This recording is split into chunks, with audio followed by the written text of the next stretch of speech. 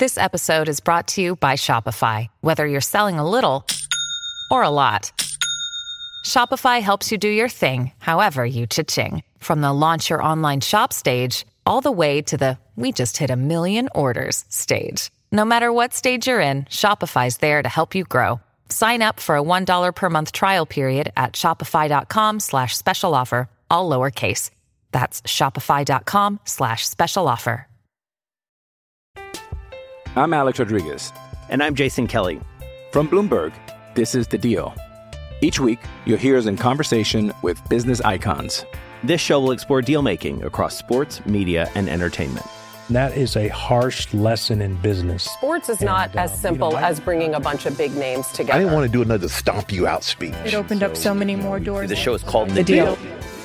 Listen to The Deal. Listen to The Deal on Spotify. With threats to our nation waiting around every corner, adaptability is more important than ever. When conditions change without notice, quick strategic thinking is crucial. And with obstacles consistently impending, determination is essential in overcoming them. It's this willingness, decisiveness, and resilience that sets Marines apart. With our fighting spirit, we don't just fight battles, we win them. Marines are the constant our nation counts on to fight the unknown. And through adaptable problem solving, we do just that. Learn more at marines.com.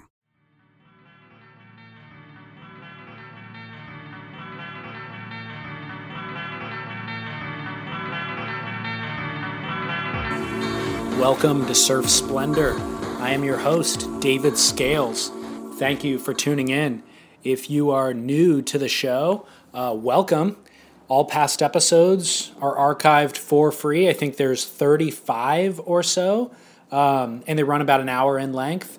And we have interviews with a lot of important and influential people within the surf industry, publishers, shapers, surfers, a little bit of everything.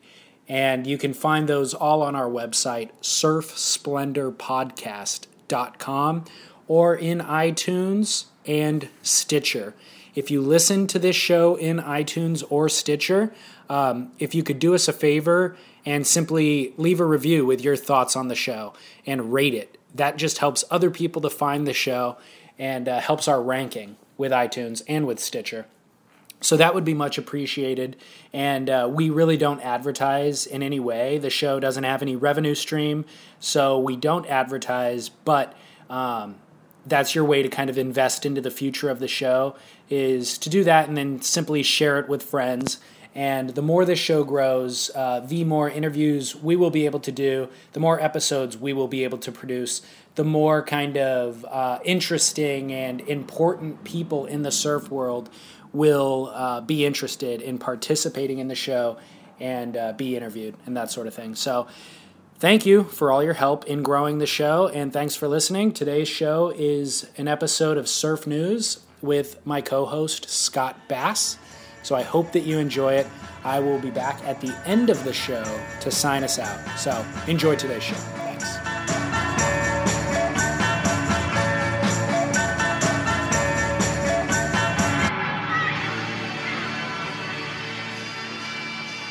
This is the worst intro song ever.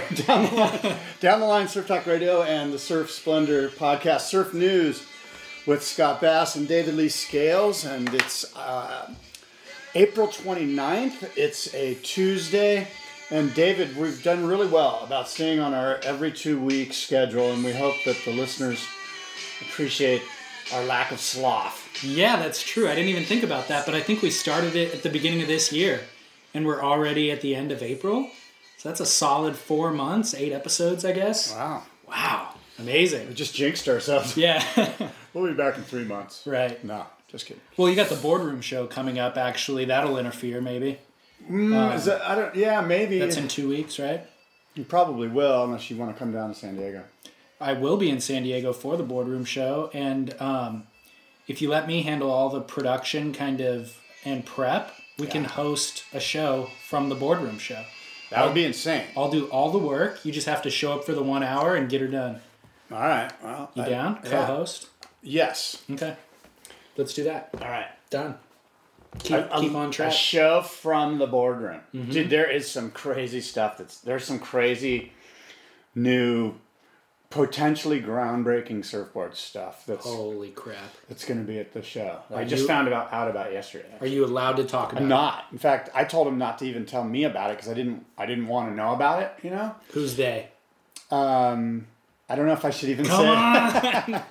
Thought I'd get you to slip. I'll just say that there's a well-known surfboard manufacturer in San Diego, and he called me earlier, a 3 days ago, and basically said, hey, I just got the patent and all the legal stuff's all done and we want to release this at your show. Wow. And I was like, cool. And in between shaping surfboards for Josh Kerr? No. Maybe, but maybe not. No. But it should be okay. And then there's a German engineer that's flying over from Germany with what he claims is some cutting edge, state of the art, groundbreaking, never seen before surfing leash. Oh. Yeah. Wow. But that's not the thing that I'm talking. Although I'm sure that's going to be cool. How do you reinvent the wheel with that? I don't know, Virtue is the blog. Okay. Virtue. I haven't even looked at it, and I've just been so busy lately. Yeah. Well, why don't you reset that topic, actually? What is the Boardroom Show? Okay, well, the Boardroom Show is an international surfboard craftsman exposition open to the public. This will be our 14th show. Many of you know the show as Sacred Craft. And in fact, it basically is the same show. I just had to change the name for some legal reasons that I won't get into. But it's basically surfboards and all things surf hard goods related. It's a show that if you love surfboards and you love surfing and you're a surfing enthusiast, you're going to love this show, much like if you're, say, a boating enthusiast, you'd love a boat show. Well, if you're a surfing enthusiast, you'll love the surfboard show. And we're honoring Ben Ipa. Of course, Ben Ipa will be in town and be at the show both days, Saturday and Sunday, May 17th and 18th. And we've got 6 shapers lined up to replicate a classic Ipa Sting. And we have a bunch of other exhibits, too. We've got the Chunk of Foam Challenge, and that's a competition or an exhibition, if you will, where we have 4 shapers lined up to attempt to replicate a classic Matt Biolos lost round-nosed fish, the 5.5 19 1/4 board, the original board that's in some of the videos that you may or may not be familiar with. But these 4 shapers will be replicating that board out of a chunk of foam, and with only one power source, or one power tool, I should say, and no templates. They have to draw the template on by hand, and there's some other limitations as well. It's a really fun, engaging exhibition. Yeah, a good test of their talent, too. And that's just in a day of shaping machines. It's like a throwback, kind of. Yeah. It is. They don't get to measure the board. Mm-hmm. They can put the board under their arm and kind of fondle it and feel it for about 90 seconds. But they don't even start with a blank. They start with a chunk of foam. Yeah. It's a chunk of foam. Crazy. Yeah, and that'll be fun. And then we have an ongoing glassing, laminating demonstrations. We have a ukulele building demo, live music, food and beverage, and a bunch of, state-of-the-art surfboards, and there'll be a Best in Show display, and we'll have awards for the Best in Show. And I think it's just really cool, too, that everybody, a who's who of the industry attends. And a lot of them are exhibiting, but even if they're not exhibiting, you see famous surfboard shapers, surfers, designers there just milling around, and you have direct access to them, So it's really kind of a cool event. Considering that a lot of our listeners are not in Southern California, you do it on the East Coast too, right?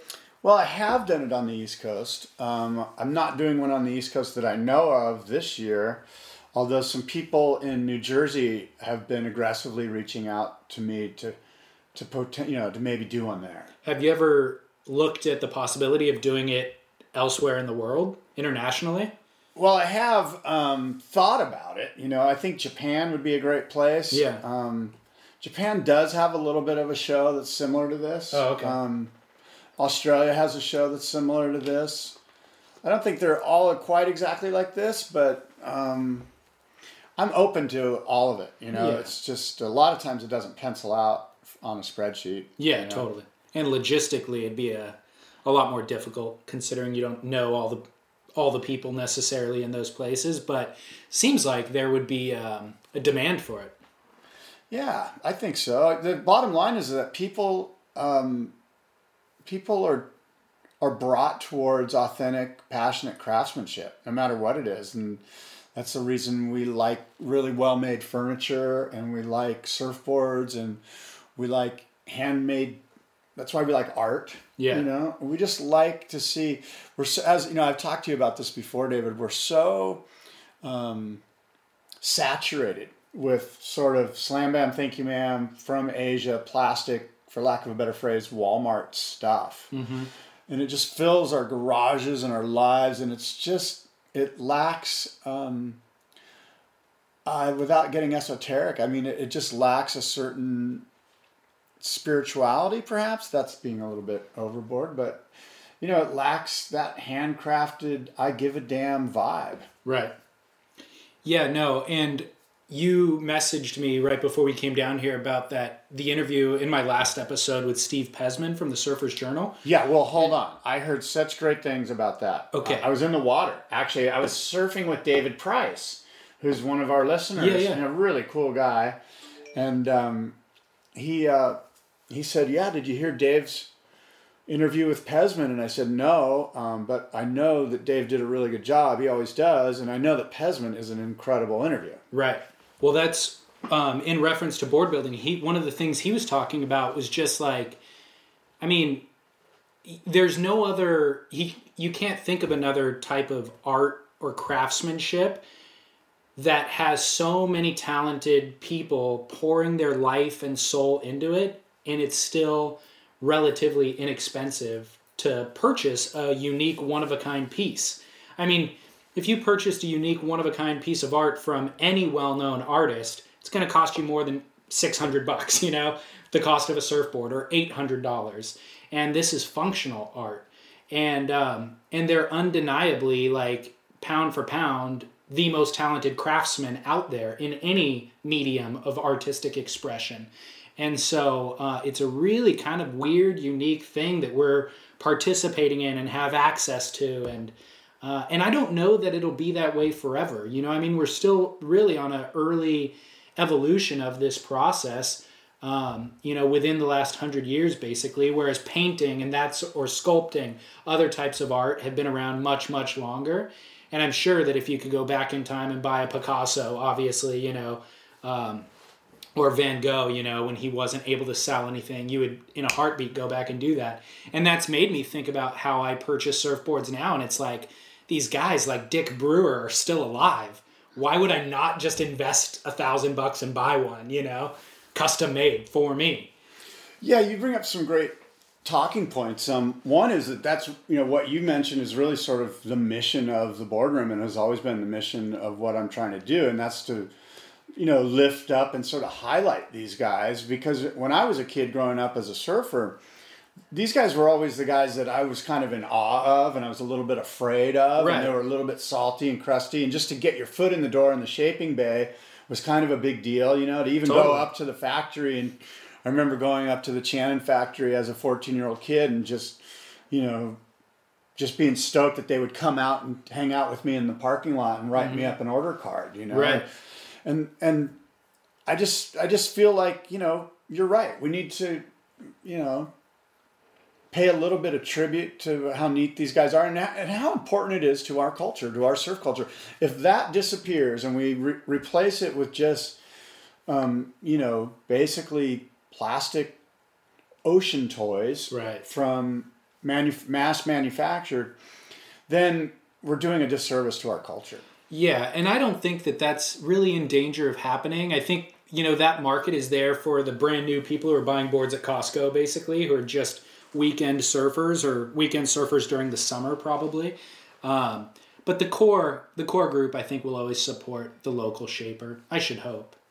Well, some of them, you know, not all of them, they still have to do their end, and that's marketing. You know, they have to be. These days, the really good guys are really good at marketing themselves and making themselves available to the average consumer. Yeah, but the difference is that there is a difference in terms of functionality and quality between the local shaper produced board versus the mass produced pop out board. Yeah. And, I've told you that I've been involved with wine, for all of my adult life. And there's a lot of parallels in that respect where it's like Kendall Jackson Chardonnay is available in every grocery store across the country. And it's consistent and each vintage tastes similar, even though the weather is different every... Buttery with a hint of oak. Exactly. And so people like that consistency that you can just go there. It's always the same price. It always tastes the same. But the reality is there's vintage variation every year. And a farmer is tending crops. And when you learn to appreciate that type of nuance of a farmer who's farming his own land, producing an expression of that land every year. And from a technical standpoint, one vintage might not be ideal, but you learn to appreciate the flaws because it's character in that wine. And you've had his wines year in and year out, and you've been to the vineyard and you've hung out with his wife and kid and you met the dog. And so whenever you open that bottle, you remember those things. And again, technically it's not as sound, but we don't care about technicality. If I just wanted to drink delicious beverages, I'd have Coca-Cola, Right. I want an expression of somebody's labor and love. And so that's why I'm drinking this wine, is because I remember those things while I'm drinking it. And I think that surfboards are that, and it's like you go and you talk to the shaper and you've seen him surf maybe, and you understand, how he understands the wave, and all of that is expressed through that chunk of foam, and even though you don't necessarily, it's not a technically perfect board, you just enjoy it more. It has more sentiment, Yeah, you really put that in a fine little nutshell there. Thanks. I like drinking. I will not. Let me ask you this. Do the Kendall Jackson Chardonnay grapes, are they all grown on the same farm or chunk of land, or do they co-op grapes from different regions of Napa? And some Joe Blow grape guy just sells his grapes and then how does it get buttery and the same all the time? Is it a process? I mean... Yeah, so it's option B, basically. It's not one farmer farming land. They have different levels of Chardonnay, so if you just buy the grocery store Chardonnay for $16... I mean the Kendall one. Right, but they have like a reserve. Okay, right. And at the top end of that spectrum, there is what they call a single vineyard version, which is from a single vineyard. Right. And so that'll be a little bit more higher. It'll be higher quality. But the way they finish the grape is where you get sort of the Kendall Jackson nuances? Well, yes. Or to finish the wine, I mean. Yes, in the cheapest example, yes. But in the finest example, the best thing you can do, or the best winemakers basically get out of the way of good grapes. So if you have excellent fruit, you crush it, you let it naturally ferment, natural yeast fly out of the air and land in the barrel and ferment the wine. And you just get out of the way because there's nothing better than good quality grapes. Right. Now, in the grocery store mass-produced version, they're sourcing grapes from millions of acres across the state and basically manufacturing a style. And you can do that. Obviously, oak barrels are expensive, and oak sourcing is just as important as grape sourcing. Right. So they'll buy a certain acre of oak trees in France, 50 years in advance. Radical. And for the best oak barrels, which are $1,500 a barrel or something ridiculous. But to make that manufactured style, what they'll often use is just giant vats, and they add oak chips. Wow. Just dump in oak chips or even sawdust. Is there some cow chips mixed in there? There could be. So you make these very woody, and you add vanilla. You toast the oak with vanilla, basically. So it has all those flavors that it then imparts in the wine. So you're fermenting the wine with oak chips. You scoop all the oak chips out, and the wine has been imparted with that flavor. So it's a manufactured style, as opposed, like the grapes are almost neutral that are coming in, and then you're just adding kind of layers of... and the Chardonnay grape is a red grape, right? And they skin it? No. Is it a Pinot grape or something? No. It's a white grape. Chardonnay is the name of the grape, and it's a green grape in color, but when you squeeze it, the juice is clear. Okay. Yeah.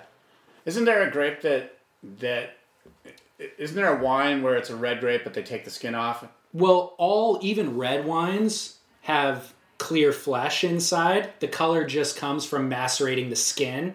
Except for there's one red grape called Alicante Bouschet, which actually has red juice. But nobody drinks that. So, anyways, that's a lot of what kind of a info. podcast is this? Surf podcast? What would we call this? Wine. Vino and sand. So, yeah, we're talking whatever. surf. Sorry about that. That's okay. David's email is Surf Splendor Podcast. Yeah, it's hello. at Hello. surfsplendorpodcast.com. Surf Splendor Podcast. Feel free to send us questions or advice or criticism, and we get a little bit and a lot of all of that. And my email, Scott at surftalksandiego@gmail.com. There you go. surftalksandiego@gmail.com. You can tell I get a lot of emails. Do you want to recap it all on our last show? I know that after it, you posted some stuff on Facebook about the Otis Carey racism controversy.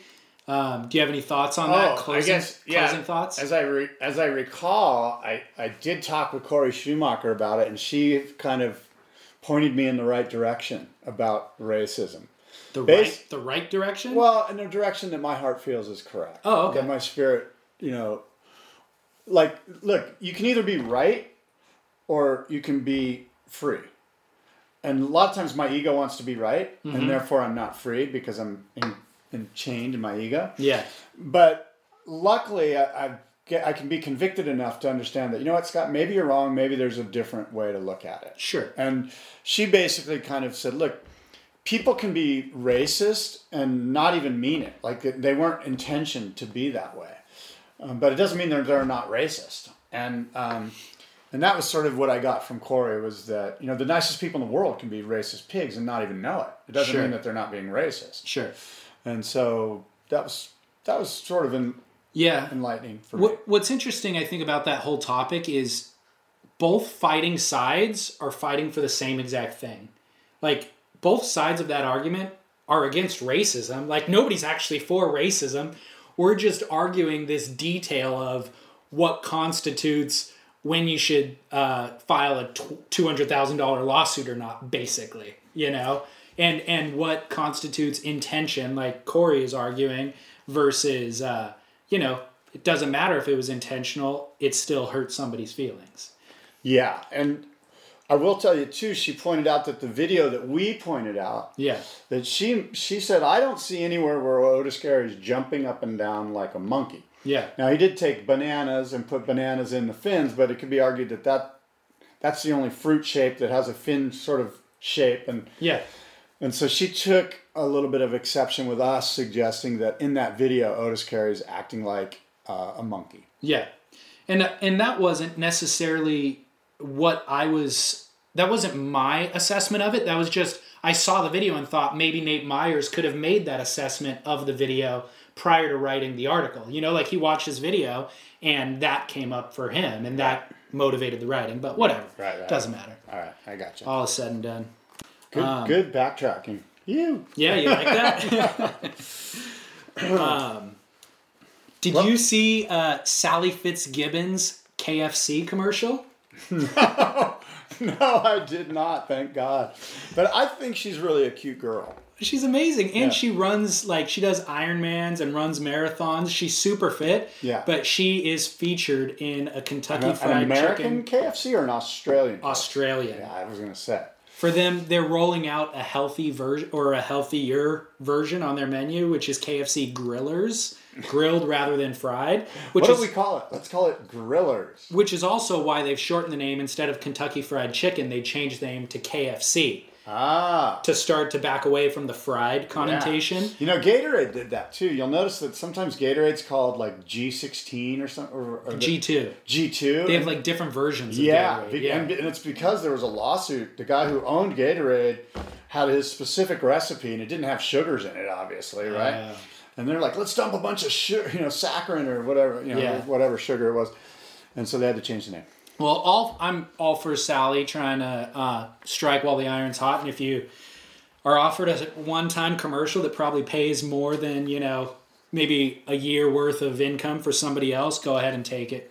Sell yourself out. No, you know what? I'm stoked for her too. You know what? It's funny. I've met her before. She's a really cool person. Yeah, I just thought it was kind of funny. Did you watch Dane Reynolds' new edit? No.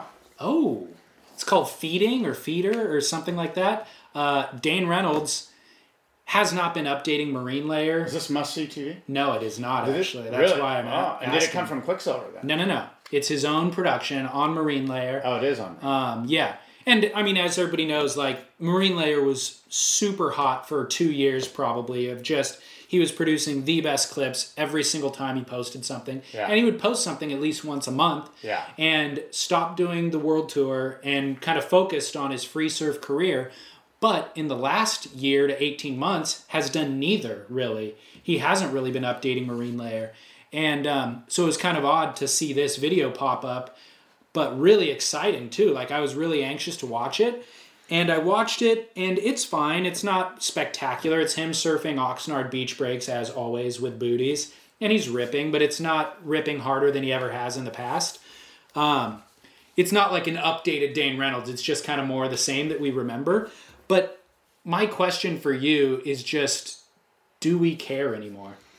I do. Do you? I'm like you. I'm excited if Dane Reynolds puts something out. Do I care anymore about Oxnard and booties? Maybe not, but I'm psyched if he's, like when he put out that Selena Cruz stuff of him in Mexico at this. That was when he was like breaking new boundaries every edit, though. I just like his style. Yeah. To me, it's like I can watch Machado, I can watch Tom Curran, I can watch Dane Reynolds, guys whose style I love. Craig Anderson, I can watch them. I can't get enough of it. Because I try to incorporate a lot of that stuff into what I do, and I think that's the case with people who love Andy Irons. You just can't get enough Andy Irons. You're willing to watch Andy Irons over and over and over. And for me personally, I'm a fan, and I think he does a lot. I think it's important that kids see him surf because his style is sort of a classical style. Yeah.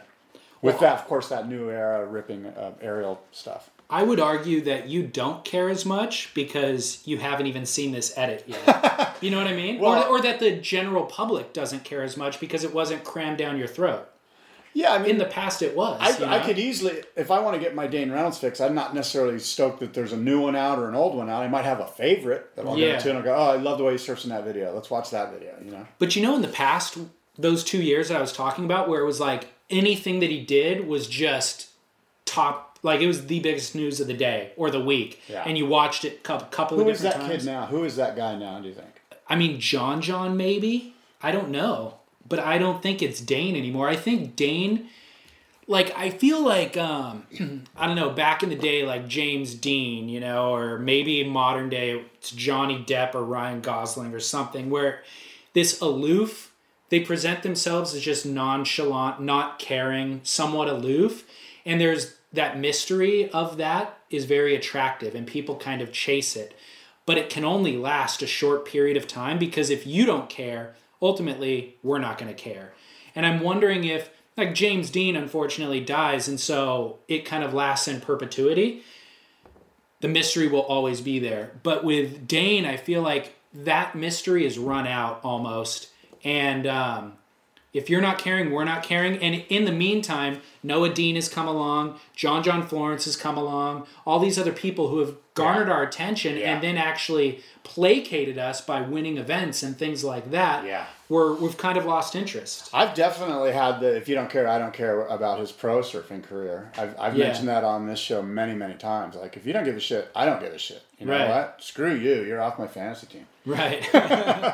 But, and so that's a great point that you bring up. And really, it's kind of like, I'm sort of waiting for that new guy. And I don't think it's John because John's so focused on the tour, which I'm glad. Yeah. But maybe it is this Noah Dean, or maybe Craig Anderson comes out with something, or maybe he's even old hat now, He is, yeah.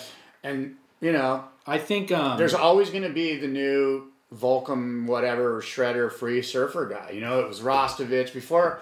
Like, it'd be fun to try to kind of place the chronological timeline of those guys. Like, who was the original free surf cat, Yeah.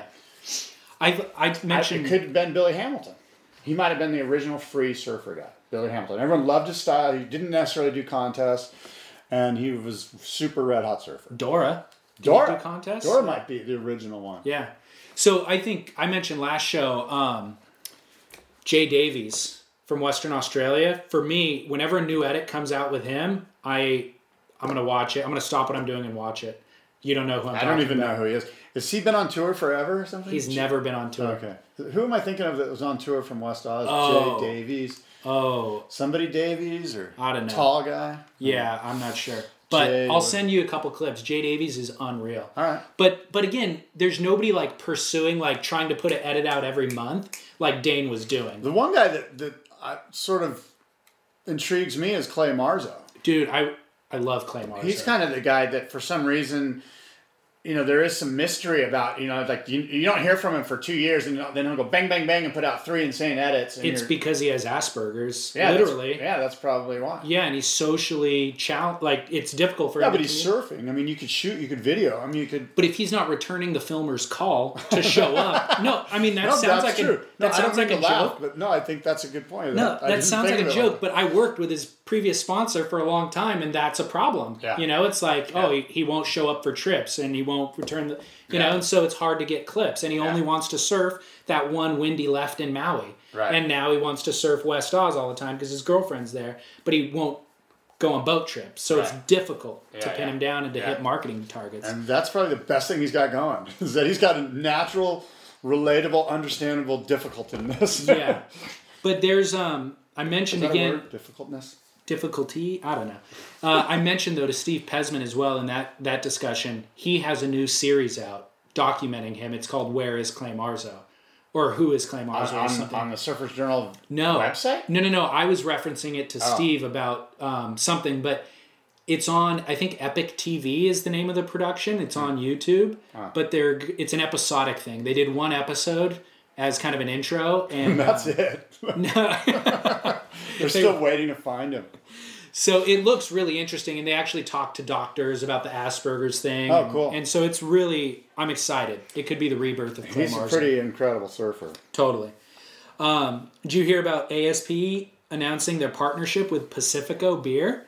Yeah, that's good news. Yeah. I'm all about that. Totally. It doesn't surprise me that a beer company would jump on. I mean, beer companies have been, you had the Bud Light tour here forever, and even way back, there was the Smirnoff event in Hawaii in the early 70s. And so there's always been liquor or beer involved because there's young 18 to 25-year-old males. That's a prime target. Let's advertise. Totally.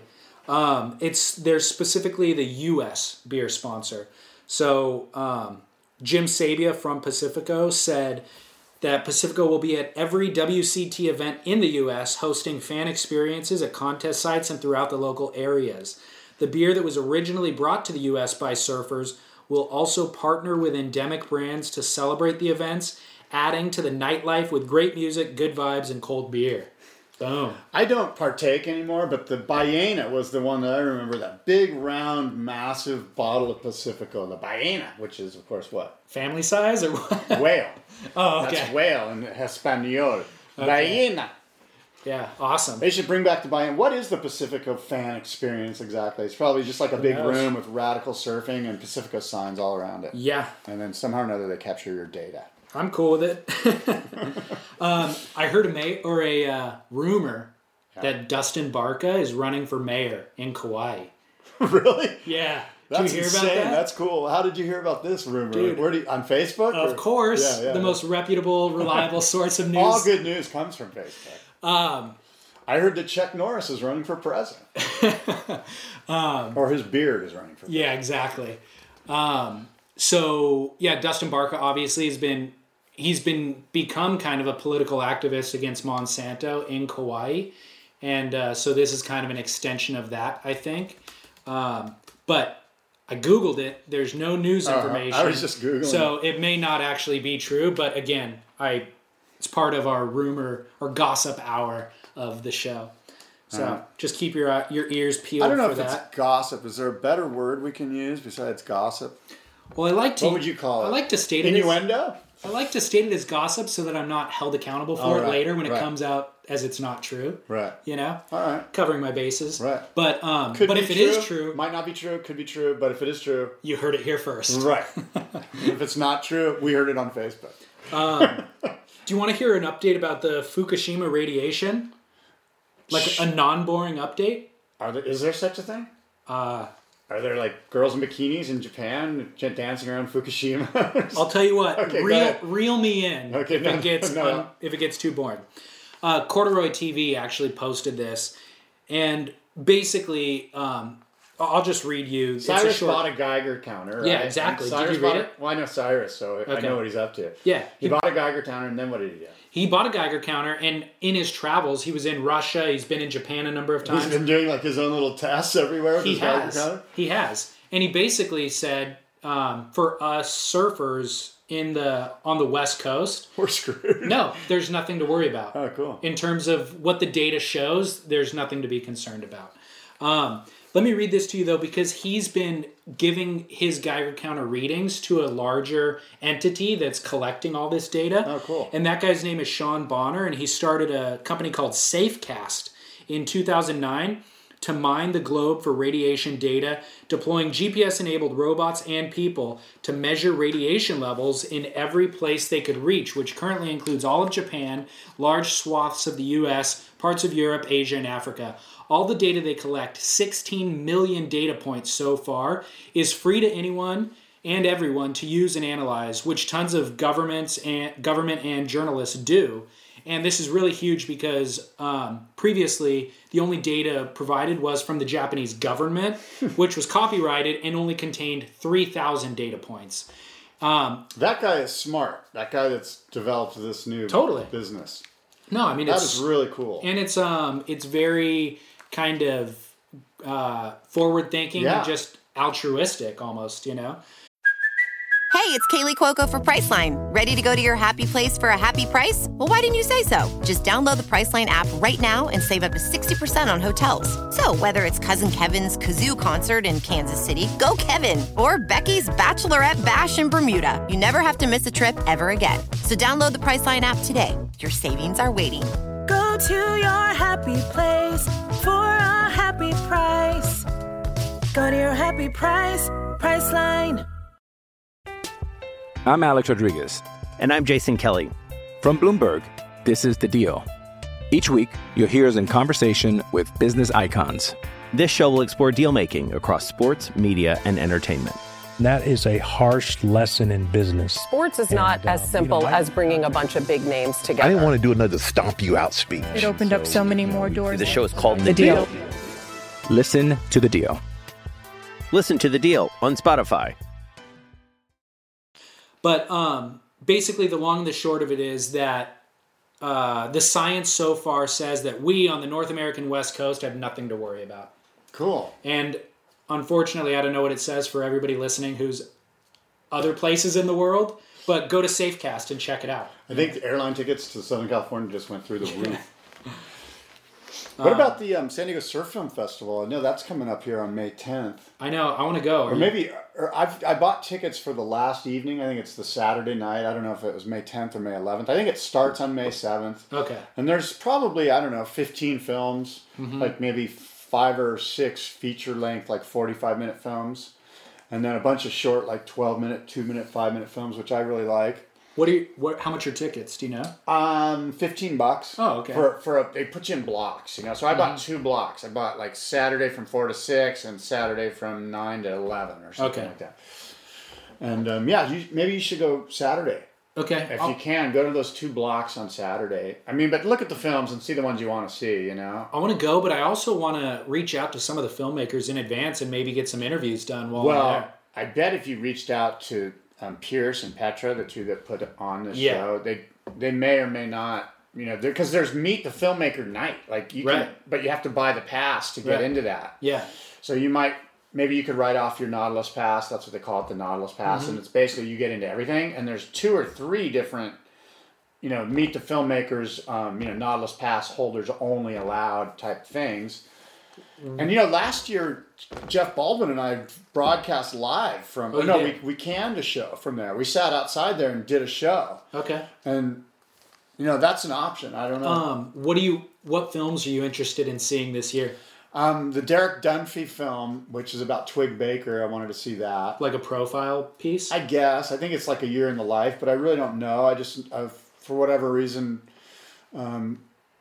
Derek Dunphy's done some stuff in the past with film that was really good. And so I just want to see that. And I think in that block, it's sort of a toss-up. I don't know what, I just went, I'm going to go in the last night because they give the awards. It'll be the most mojo kind of happening. It'll probably be the most crowded. And I was like, yeah, I'll go to the last night. And then I saw Derek's film and I'm like, I want to see that because I've seen some stuff he's done. It's pretty good. He's done really interesting film work, actually. Yeah. Like short films. Have you seen any of those really dark series that he's done that involve like murders and stuff? No. They're scripted and acted, and one of them included Chippa Wilson gets murdered by this chick. Rad. Yeah, really weird. No dialogue, like artsy, but again, dark. Like this killer shows up at the beach, and there's a narrative to it. There's a storyline, right. But ends up killing Chippa Wilson. It's called Shade. Right. Shade. There was like Shade 1, Shade 2. But again, I watched it because I knew his name and I was expecting a surf video and was just like, what the heck is this? Wow. Really cool music and scoring. I'll put those on surfsplendorpodcast.com. I'll have to dig him up because it was probably a year ago that I saw him. But he's a good writer. He's an amazing big wave surfer, obviously. Yeah, I'm intrigued by what he can put out, so I want to see that. Interesting dude. Yeah. I've never met him. I haven't either. Yeah, cool. Have you heard about that? I think it's called Bella Vita or something. Yeah, that I'm a supporter. Yeah, film. I put some. I did some Kickstarter money to that to get him going, and I'm sure that'll be. I don't know what's going on with that film. Who's the filmmaker? Jason Baffett. Oh, is it? Yeah, it's Jason Baffett. Yeah, Jason Baffett is a very well known. He's a really good filmmaker. Took the Coffin Brothers to Italy, and they did like a surf trip through Italy. Yeah, Chris Del Moro. Yeah, Chris Del Moro. And is it the Coffin Brothers? Yeah. Okay, and there's probably some Italian surfers in there too. Probably. I understood it to be sort of Chris Del Moro's path through his past, through his heritage. Oh, okay. But I could be wrong. No, maybe it is, and those guys were just along for the ride. I always wanted to see that when it got advertised and was in production, and I think they're debuting it there. Oh, are they? I think so. Okay. Yeah. Yeah, I'm not sure what date that. But the San Diego Surf Film Festival, if you're listening, just Google San Diego Surf Film Festival, and all the films and everything will pop up. Yeah. And it's like May 7th to May 10th or something. Okay. May 6th or something like that. Can we talk about Bell's Beach? Yes, Bell's Beach. Ring the bell. Jeez. Yeah. Hashtag it's on. Hashtag it's on. Make it ring. I wasn't impressed with Winky Pop during the finals. I was sort of let down. Yeah, well, I think it was a better choice than the Bell's Bowl, which was falling apart. Yeah, I guess so. So I'll just real quick event recap. Carissa Moore won in the women's against Tyler Wright again, rematch. And both girls surfed amazing. Carissa got slightly the better opportunities and capitalized. And then in the men's event, Mick Fanning won again against Taj Burrow in the final this time. And on the final day, they had to move the event from Bell's over to Winky Pop, I think in the semifinals. But yeah, Winky was slowly getting worse throughout that day as well. So it was kind of a lackluster final day. But nevertheless, Mick Fanning is the new Bell's champ. Mick Fanning and Taj Burrow, mid-30-something surfers, not necessarily known for like new school stuff. Although Taj Burrow, 10 or 15 years ago, was like sort of one of the new school icons. Mm-hmm. What does it say about either the wave itself or the tour that it seems like?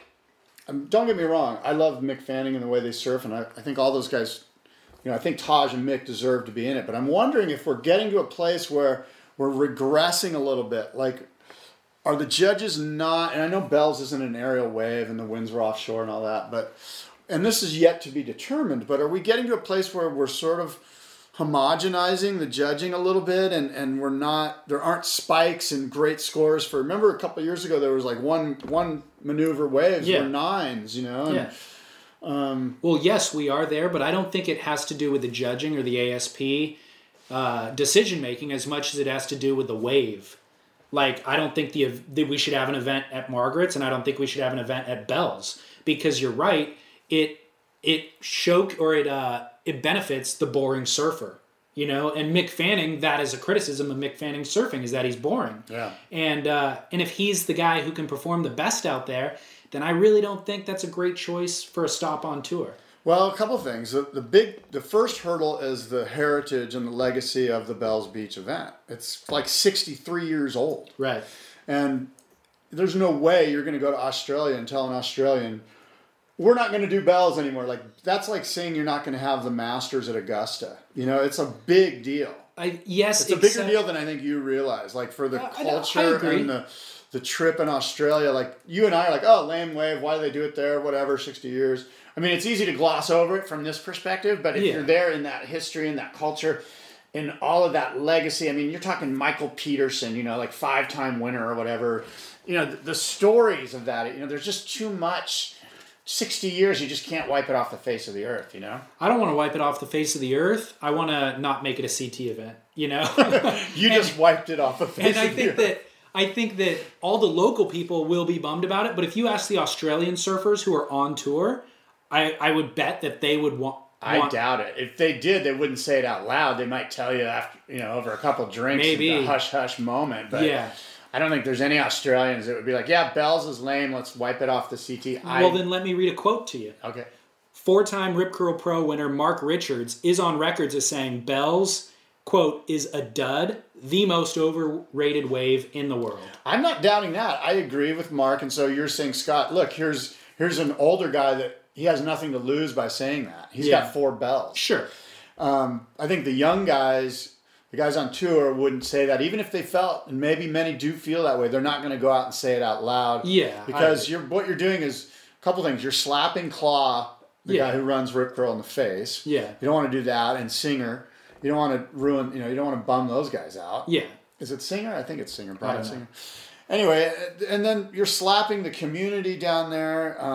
You know, Torquay they're going to be. You know, there's some money that's involved in the event down there, and then all the history, you know, like I'd be interested to know how a guy like PT, what PT thinks about the idea of, guess what, the wave's too crappy, we're wiping it off the CT.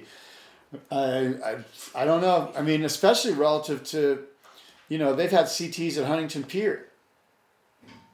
Right, but we don't anymore. I'm looking at the forward evolution. I'm looking at the forward evolution of surfing and the way that people ride waves, and to say that, well, we've been riding at that spot 60 years ago, I'm like, well, freaking A, that's not a good reason to continue doing it forward. That's a reason to, if you want to take a longboard out there, then let's go do that comp, you know? Well, a couple of things. It does do some interesting things for board choice, because we saw Jeremy Flores struggle mightily. He surfed horribly. I hope you saw so bad. It looked so bad that it looked like he was hungover or something. It was ridiculous how bad he looked. I think that was a mental thing. I think he was on the wrong board, but to bog rail like that, I mean, that's how I surf. No, he looked bad. Like, he was horrible. It looked like something was wrong. Yeah. But see, that's my point about, you mentioned longboarding. Like, the board choice there is sort of interesting. You know, they do have to. I mean, if I surfed there, I'd be riding a fish. Yeah. Yeah. Or skate through the flat parts of that wave. You get 1 or 2 bangs. And, yeah. Here's my other problem with bells, and the same goes for Margaret's, is that there's way better waves right around the corner. You know, it's like, that's a problem for the WCT event if there's a better wave across the harbor. And then you end up moving the event to that spot and it's more exciting than the original venue. That is a problem for the ASP. Yeah. And that could be a situation where they just reframe the event to the bells, you know, or it's like ring the bell at Torquay or something. Yeah, exactly. Then they can have it at Winky or wherever and not necessarily have it. And they can say, oh, we're going to look at bells, but... Exactly. But everybody knows Winky's the primary shot, yeah. You know? The other issue with that wave, here's just basically evidence to support my theory, is that Seabass, Slater, Taj, Gabriel Medina, and CJ Hobgood all won their round 1 heats with a heat total below 11 points. Yeah, that's unfortunate. That's boring surfing. That's unfortunate. As the viewer, that's just boring. Yeah. I thought Sean Doherty's piece on Surfer Magazine summed it up well. He said, surfing bells, even when it's good, is like trying to dance with a corpse. It's like surfing Cardiff where I surf. It's just a crappy wave. Like, I agree with you. At the end of the day, it's just not that... It doesn't dance back. You know what I mean? It does not. Yeah. What did you think about my comment about Fanning just being a boring surfer? I see that come up pretty regularly. Do you have thoughts on that? I see other people say that as well. I mean, it's kind of like, what are the, is he boring at Pipeline? No. Is he boring at Chopu? No. In this event, was he a boring surfer? Yeah, he didn't. I mean, he didn't do what Jordy Smith did. Jordy Smith was sort of the talk of the event. Yeah. Jordy Smith on that one wave looked pretty damn incredible. And so Mick Fanning, boring.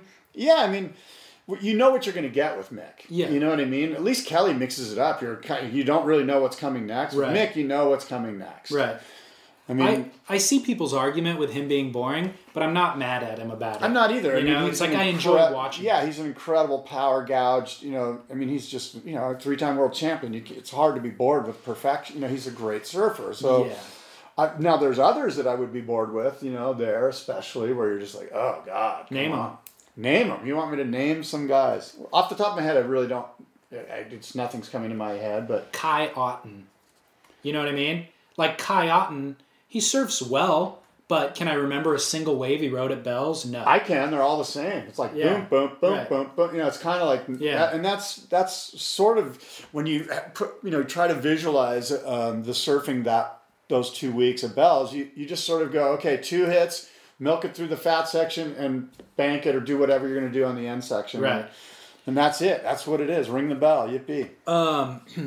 A word on scoring. We'll get to the Jordy controversy as kind of a main topic. Controversy? What controversy? Right. That was no 10. And, we'll get to that. But a word on scoring is just, I feel like I can always rationalize how the judges came to their decisions with scoring, even if I disagree with it. I can usually understand how it fit the criteria that they've set. I feel like this event, the scoring went backwards a little bit, where it was hard to rationalize some stuff. Specifically, Kaloe's loss to Kelly in round 1, heat 7. That was tough to justify. Kaloe shredded 2 waves, both of which were better than Kelly's 2 waves. Jacob Wilcox, the wild card, lost to Josh Kerr in round 2, heat 1, where he needed a score at the very end, and he arguably got the best wave of the heat, and they didn't give him the score. And I think that was an indicator of just like, if you're going to beat the champ, you have to KO him. And Josh Kerr's not a champ, but it was wild card versus top 10 surfer. So I feel like Jacob Wilcox got the short end of that stick. That's interesting. The whole concept of do you have to KO the better surfer, the higher seeded surfer? It's unintentional, but it's kind of true that ends up happening. It does happen. Influencing. It does happen. Jordy versus Julian. Do you want to give me the play-by-play on that? Right? Was that the big one? Did you see it? Well, yeah, I watched it. Okay. I watched it, and I was, it could have gone either way. Who did you think? Who was your gut with won that heat? Jordy. You thought Jordy won the heat? Yeah, but I was glad he didn't. Why? Based on my fantasy team. Oh, gosh. What? Based on every time we talk about this, I'm a huge Jordy fan and you're an anti-Jordy fan. I'm not a big fan of Jordy, but not his surfing so much as he sort of has over-itis. Yeah, I know. And now this year he's like totally into it, and all of a sudden things aren't going his way, and he's a little bit immature. Let me reset the topic real quick. Did I take it off? No. But for the fans, just for the fans who didn't see the heat, it's like Julian's first wave score was a 7-something. Jordy's next wave was better than that, so it was an 8.17, I think. Julian then got an even better wave, which bumped it up to it can only be, a 1.5 better before it gets to a 10, but it wasn't a 10, so they gave him like a 9-something. And then the final moments of the heat are counting down. A wave comes to Jordy, needing the score. Smaller wave relative to the other waves. Correct. It was a smaller wave. Okay. But he surfs it better than the previous 3 waves had been surfed in that event.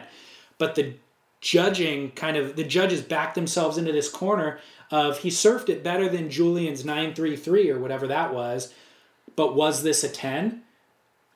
My argument watching it was, I don't know if it was a 10, but it was certainly 2 points better than Julian's 9.33. It was an 11. It was, but I mean, I've seen 10-point rides, and to me that wasn't necessarily a 10, but Julian's first wave getting scored a 7, whatever it was, I actually probably have it written down.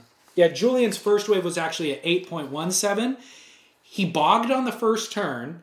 He did a better version of that on the second turn. and then did the exact same turn on the third turn. So it's 3 identical turns. There's 0 variety of repertoire, and he bogged on the first one, and they gave him an 8.17. He didn't really bog, but he got caught up a little bit. Okay. Like, during a portion of, flowing through that turn, there was a little bit of a rail cut. As you're watching it, in the moment, I'm going, okay, he didn't nail that first turn, so it can't be a great score. Right. Then the second one, it's pretty good. He improved upon the first. Third one, same thing. Here's the thing, though, is that he got 3 massive... Well, 2.5, 2 3/4 massive turns outside, right? I didn't think they were massive. Well, they were turns outside, good solid turns. Correct. Not like connector turns. And the judges look for that. Now, how many of those did Jordy get? Did he get on the outside? Did he get 2 or did he get 3 on his big wave? Yeah, on his final wave. 2.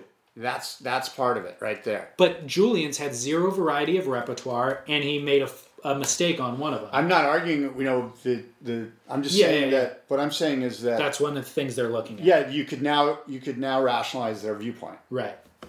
Well, my thought watching that wave before the controversy happened was just Julian's 8 point whatever shouldn't have been an 8. When I watched it, I was criticizing it, and I'm like, that should have been a 6, but whatever, no big deal. Let's move on.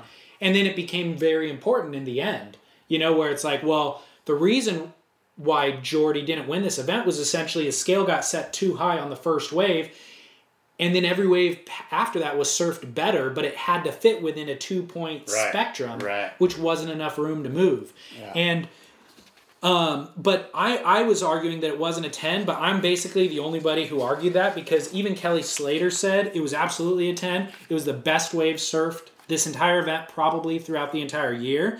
Again, Sean Doherty's piece, he said, I quizzed 6 past Bells winners' opinions on the subject, and their reaction ranged from, he clearly should have won it, to, Jordy took his chops and leaves Bells with a moral victory, if not an actual one.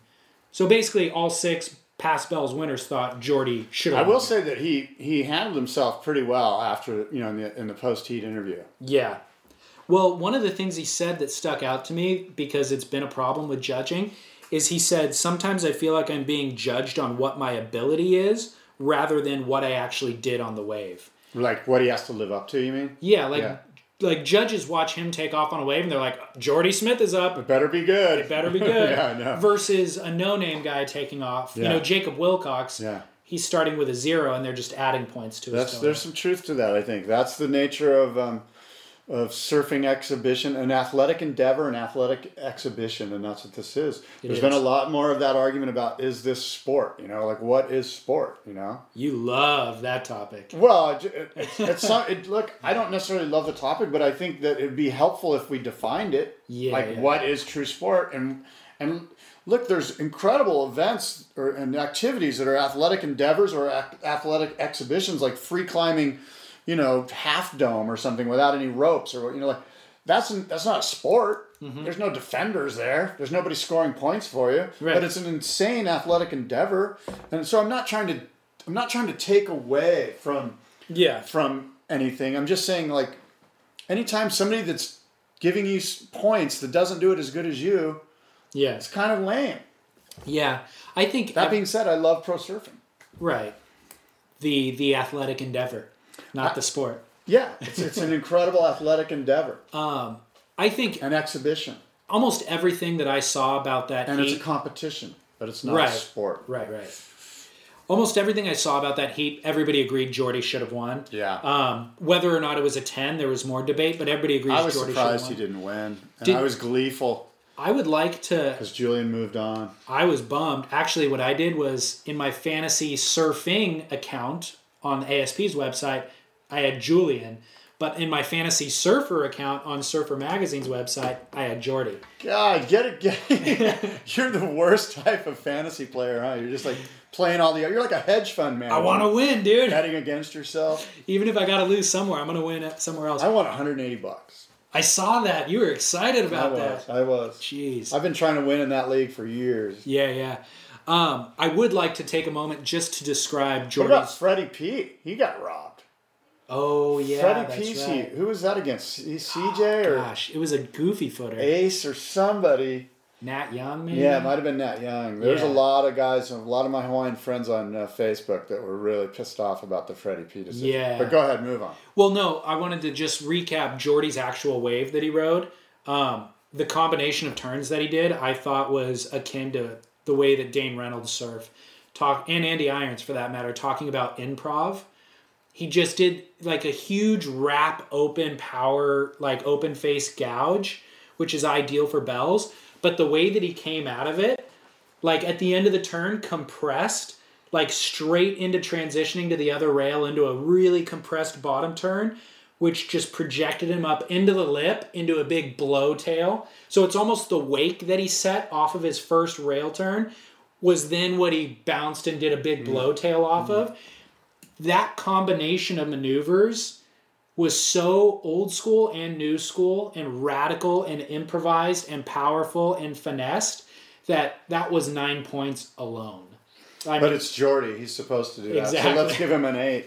I mean, I just think that's worth watching multiple times because it was so beautifully poetic and just raw. Like, it was incredible, you know? And then he does one really amazing cutback, actually, before the flat section. Yeah. And then does an air rev on the inside. It was a beautiful wave. Yeah. A lot of downtime in the middle of it. Yeah. But beautiful wave.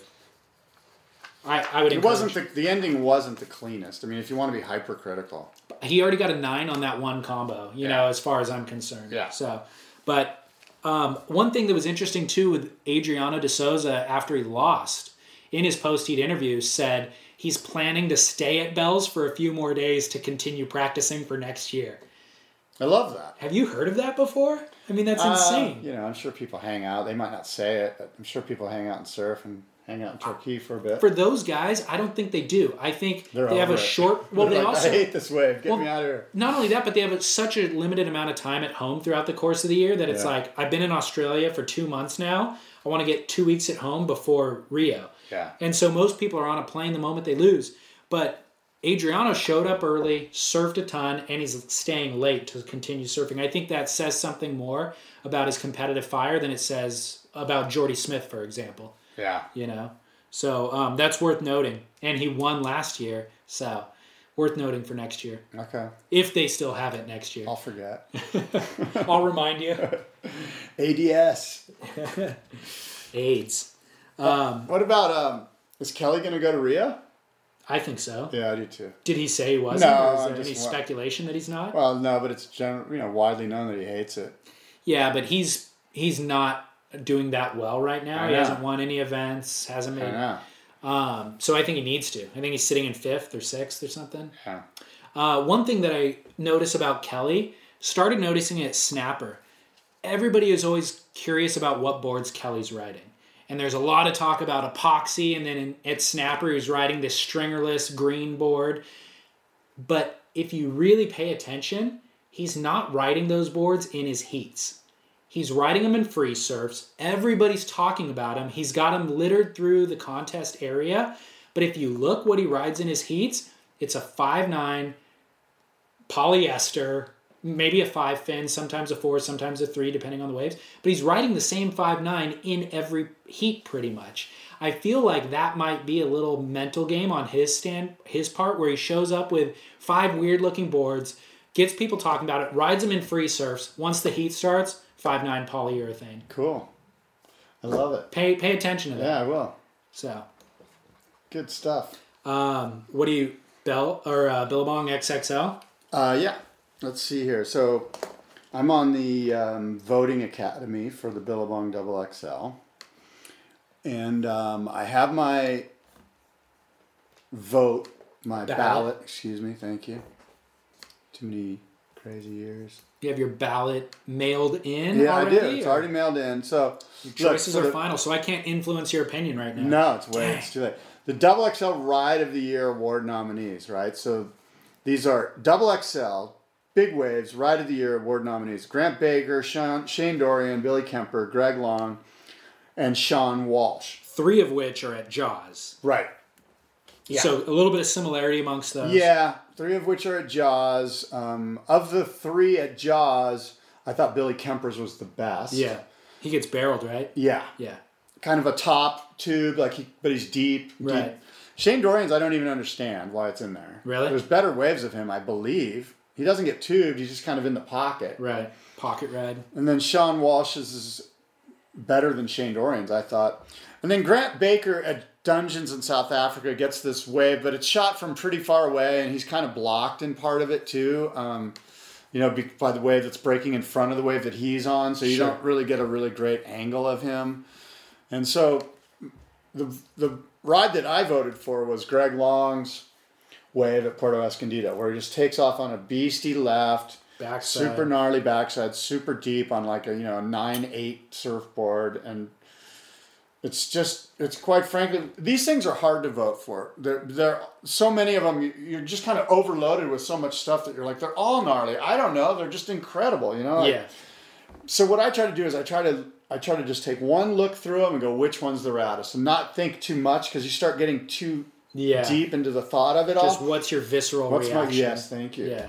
And so Greg Long, he was the winner for me. That's my vote. Greg Long and the Ride of the Year. Unfortunately, I didn't have as much of a visceral reaction, because before I saw them, you had told me how nuts Greg Long's wave was. So I had a lot of anticipation for that, and I set my bar a little too high, I think. Because when I watched it, I thought it was super sick and like an amazing ride. But in terms of the big wave competition, and I didn't think it competed with some of the waves at Jaws. And I thought Grant Baker's was actually the best. And I think it would have been if it, it's just the angle was so weird. The angle, though, that has nothing to do with the ride, The reason, let me give you the breakdown. It says here you have it. Okay, because I have it right here too. No, the criteria? Yeah. No, I don't have that. Based on a review of the available video images, which surfer demonstrates the most advanced and committed level of big wave surfing performance during a single successful ride during the event period?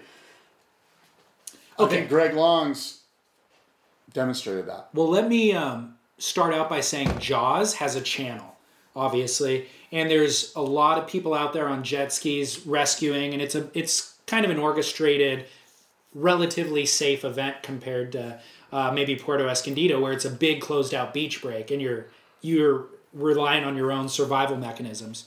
So for me, Jaws almost seems less threatening in that respect. And I watch. Pretty and blue. It's pretty and blue. They're in warm water, and I'm watching it going, yeah, that was cool. And that was a giant wave, and I would never be out there. But I don't know. There's an element of safety involved. Or I watched. I agree with you with Greg Long's. It was pretty death defying, and it was an amazing tube ride. But for me, Grant Baker, that angle, he's at Dungeons in South Africa. The angle being so far away makes me realize how much of a threat there is. If the cameraman can't even get close to the surf spot, and that specific wave that Grant Baker got ends up closing out, like there is no channel. Yeah. He surfs it down the line, but then the whole thing, this mountain of whitewater, just breaks in front of him, and he has to kind of straighten out and avoid it. Yeah. And it's like, wow, how do you even get out of the whitewash and paddle back out? Like, it just looks treacherous. Yeah. Open ocean, 30-foot swell, just really treacherous, every man for himself. Yeah. So for me, that seemed the most heroic. Yeah. I don't get a vote, obviously, but my vote would be with Grant Baker. All right. And by the way, he just secured a full-time sponsor. Yeah. With Vissla, right. Yeah. Okay. And he used to be on Billabong back in the day, so that makes sense. It does. But I think that's cool that Vissla steps up to sponsor a big wave surfer, and that's going to be a new thing, and he is the world champ, the big wave world champ, so he's the guy to sponsor. So, yeah. Cool. Good on Grant. The next award is the Tube Award, the Double Extra Large Tube Award, and the nominees were Kai Lenny at Jaws, and Alan Ryu at Chopu, and Koa Rothman, and Lori Towner, and Raimana von Bastelier. Mm-hmm. And I chose one of the images of Koa Rothman. That's just, everyone's seen these images. And by the way, go on to Double XL and look at this stuff, because, listening to you and I talk about it's not doing it justice. No, and it's a 10-minute commitment, and you could see all of them. Yeah, and I feel like we should rip through these. I don't know how much time we should spend. Yeah, rip them. But so Koa Rothman at Chopu, the Tim McKenna image is the one that I chose. Yeah, I saw that. That was amazing. Did you make a choice? No, I didn't, but I like that one. It wasn't video. Why is it not video? I don't know. For whatever reason, that's a still image thing. Yeah, I know. That was kind of a letdown for me. And then the overall performance award nominees were Grant Baker, Sean Dollar, Shane Dorian, Greg Long, and Jamie Mitchell. And again, this is one where it's like they all really deserve this. It's kind of hard. How do you determine like who has more miles or who chased more swells? I mean, they all do. They all chase the same swells. And so I just chose Shane Dorian because Dorian to me is of all of those guys, he's the guy I think that they all just go. Dorian's the man. No question. Yeah no question. And then Kayala Kenley is my women's overall performance. Kayala. That barrel she got was pretty nuts. Yeah, she's insane. Really deep and like blown out. Like the spit comes out before her. She's fully disappeared behind the spit. So I got a couple thoughts on big wave board evolution that fits into this. That's one area where I think there's a lot of room for board design improvement. And those giant boards are fantastic for paddling into waves, but they're very difficult to maneuver. And so once you kind of make the drop and avoid the whitewash, you can kind of angle it off the bottom. And that's what those guys are doing at Jaws, getting in the barrel a little bit and coming out. But there's very little kind of sharp movements that you can make. I was talking to Richard Kenvin, who last podcast I said that I had a comment on Kenvin, and it was in regards to this, where he was telling me that he thinks asymmetrical board design would really benefit big wave boards because you know which direction you're going when you're surfing any of those big waves. They're mainly rights, essentially. Yeah. And you can get kind of the more foam. You can incorporate more foam into the board so that you have the paddling benefit in the early entry. But also, he's noticed from riding asymmetrical boards, a lot of drive off the bottom on those boards. So you can kind of slingshot off the bottom almost and get back up the face of the wave and then have that thinner, more tapered rail on your heel side so that once you get that projection off the bottom and then you need to turn off the face of the wave, you're then using the tapered, thinner rail, to do kind of your more radical surfing. So I thought that was interesting. That is interesting and makes sense. I could see how that might, Yeah, and then the other thought was in my interview I did for the podcast with Josh Martin, he was shaping a hot curl that day and was saying like those hot curls really tap into that kind of underneath energy of the wave that seals and body surfers catch and have a lot of application in bigger waves. Like they're not as maneuverable obviously, but in terms of just early entry and being able to get out in front of the whitewash crumble, like those hot curls would definitely do that. Well, I'm no big wave surfer, but I do have a big wave board, and it's 11 feet long, and it's my glider that I surf in little small waves. Okay. I have it in my car now. But it's also a board that could ride really, really big waves really, really well. And it has a ton of basically displacement in the nose. Okay. And it's an incredible board. And I rode it on some of the bigger days this year at Cardiff, like 6 foot, 8 foot waves. Okay. But I wanted to get a feel for what it would drop in, like, what the feeling would be like, the bottom turn and so forth. And I think that displacement, almost like a boat hull, having a lot of roll up there in the nose. I know it allows me to get into the wave super fast. And Cardiff's a soft wave, though. What if you're surfing that at Mavericks? Are you worried about purling? I don't know. Again, I'm not really the expert, to sort of get into all of that because I really don't know, That's the challenge with Mavericks, though, is that it's such a hollow wave, that bowl, the takeoff, that it's like you need rocker or something to fit into that contour. Yeah, this is a pretty big board, this 11-footer, but anyway. Yep. All right, cool, dude. Billabong XXL. When does that officially happen? May 2nd. So I think this weekend, right? This Friday or something? This Saturday? Yeah. Awesome. Yeah. Kook and Duke? I don't have a Kook or a Duke. I come unprepared. I apologize profusely. It's all right. I could make one up. No, I could you don't make have you to. both my Kook and my Duke. Again? No, I wouldn't do that. No. You said that I have to pick just one Kook or one Duke, and I can't make it a a race of people. Yeah, you can't throw this wide net. Okay, well, I'm introducing... You have a race of people you want to make? No, but in the past, not a race in terms of ethnicity, just like a grouping of people. What's wrong with being racist? Go ahead. So I'm introducing a new segment this week called Kooks and Dukes. Oh my God. You've completely just... I'm not even participating in your game. I'm totally taken over. The whole concept. I don't mean to. I have a specific kook, but I'm going to have a male and a female duke. A dukette? That's right, a dukette. My duke is Glenn Hall. Okay. In the Bells event. Yeah. I thought, talking about boring surfers, Glenn is a boring surfer. Yeah. But he has won me over with his charm. You know, I mean, the guy broke his back last year at Cloudbreak, I think it was. Yeah. And had to not continue in the event, had to miss the rest of the year, did not get his wild card entry into this year. So it's like he got dealt such a tough hand, and it took him forever to get on tour in the first place. So I just feel like he's been dealt a tough hand, but he's tenacious. You know, it's like he's like an Irish Terrier. He's like a little... He is. And he surfs really well. It is boring, but it's incredibly well.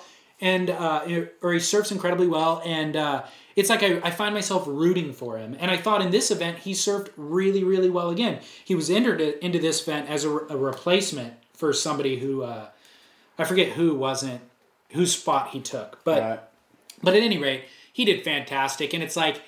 Then they go to interview him in the post-heat interview, and his voice is so high-pitched. It's like comical almost, you know? Right. He's endearing, and everything he says is just really grateful and a lot of gratitude. There's no animosity. Right. As opposed to when Bobby Martinez was doing his thing, and he gets in there and just has vitriol that he's always spewing. Glenn's the Glenn opposite. has some humility. I like Glenn a lot. It sounds like I do too. I would love to see Glenn more often. I'm going to root for him now based on your... characterization there. The other one is Nikki Van Dyke. Did you see her day of destruction? No. Oh, I saw her fall. I saw her fall. Hit the reef. Prior to that, she was free surfing, but they have video of it.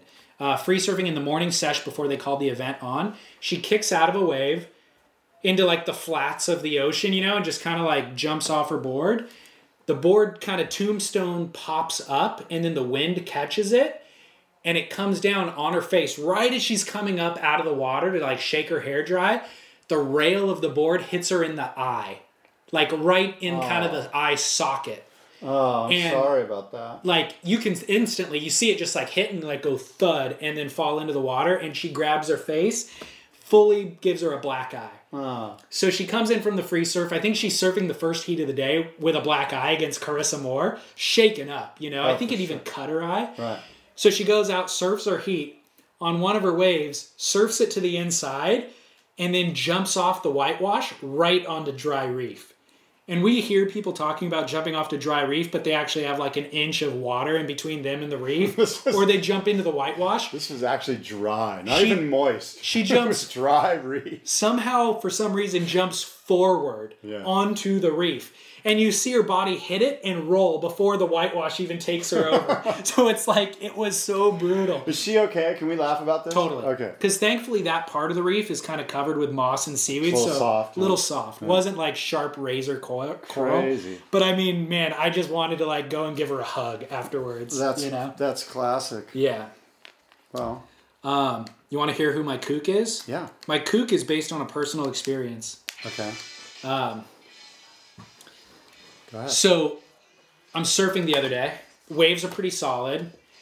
Perfect set right comes to me. I'm going to say the waves are 3 to 5, 6 feet, whatever. Perfect set right comes to me.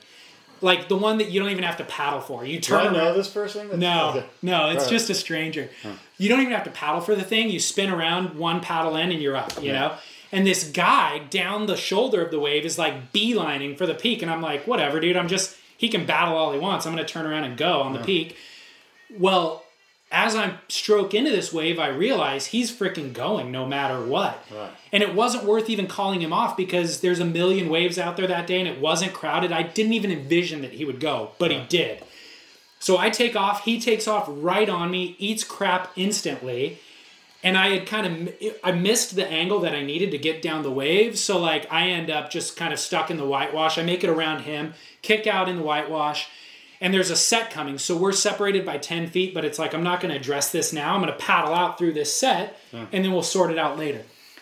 So I paddle out and get under the first one or two and end up catching, like I was able to get another wave in that set. It was a left. So I surf the left and I realize he's still caught inside. Paddle out, actually catch another wave. It must have been like a 10 wave set or something, but I got 3 waves in this set, you know? Yeah. So I'm kind of like not angry anymore. But he finally is able to make it to the outside. And I'm like, well, I got to say something because he'll do it again. Like I can't just not say something. It was so blatant.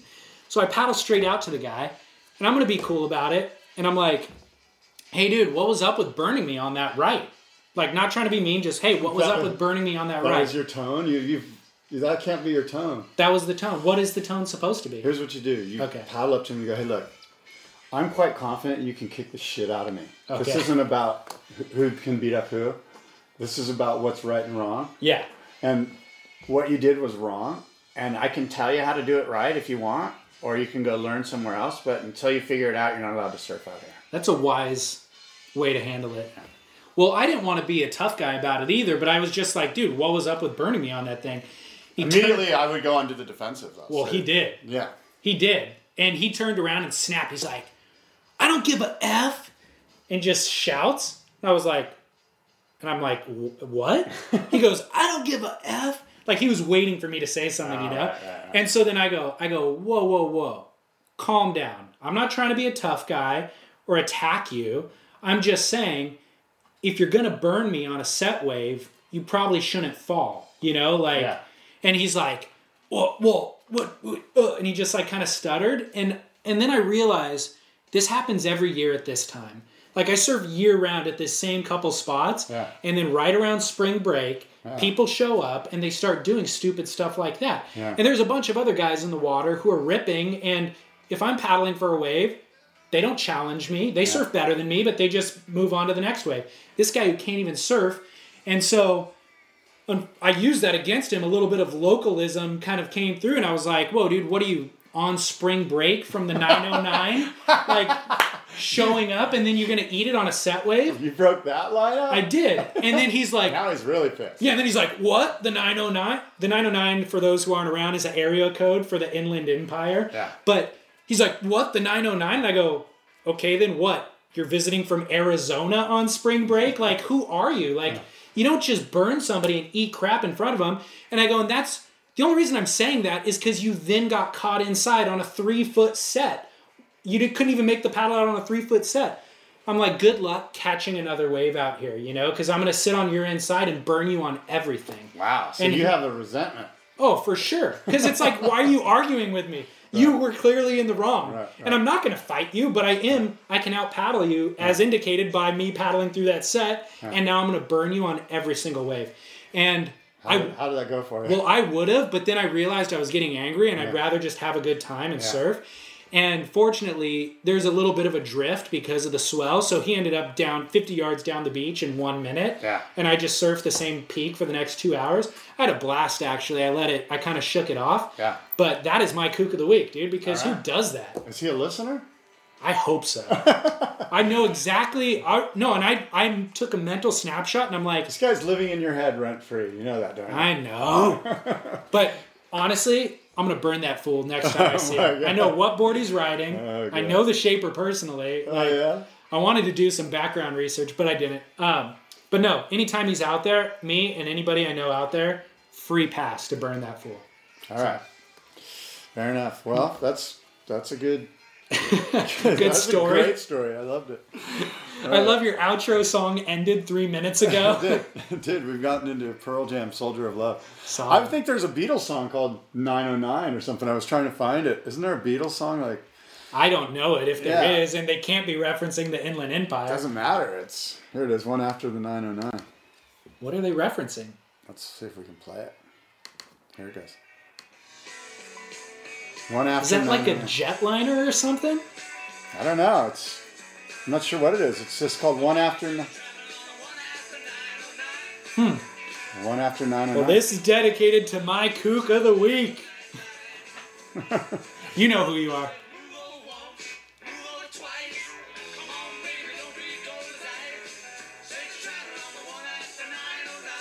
There you go, the one after 9 to 9. I guess that ends our show. Sounds good, man. Follow me, David, on social media at Surf Splendor, and then the website with all of these video links and everything we talked about in the show is surfsplendorpodcast.com. And you can follow the same information that I just basically take right off of David's website and put onto my website. Down the line, what is it? Do you know, what is it? Down the Line Radio. Yeah, downthelineradio.com. Thanks. Good job, Scott. Way to self-promote. Hey, how is the traffic going? Have you noticed like people listening to the show? More and more every single...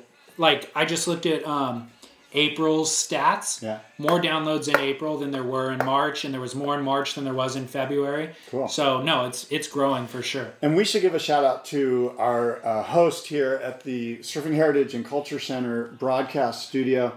Surfing Heritage in San Clemente. Do yourself a favor, come by the Surfing Heritage and check it out. Become a member. When you walk in the door, you'll be able to become a annual member and walk around the museum, check it out, take it all in. The Surfing Heritage and Culture Center in San Clemente. Awesome. All right, until next time, adios and aloha. Europe, you'll get down. You're never running from this town. And I think you said you'll never get anything better than this. 'Cause you're going round in circles. Thank you for listening to today's show. Thank you, Scott Bass, for co-hosting. And thank you to Surfing Heritage and Culture Center in San Clemente for allowing us to use your space as our studio. If you listen to this show in iTunes or Stitcher, please rate and review the show. That helps others to find it.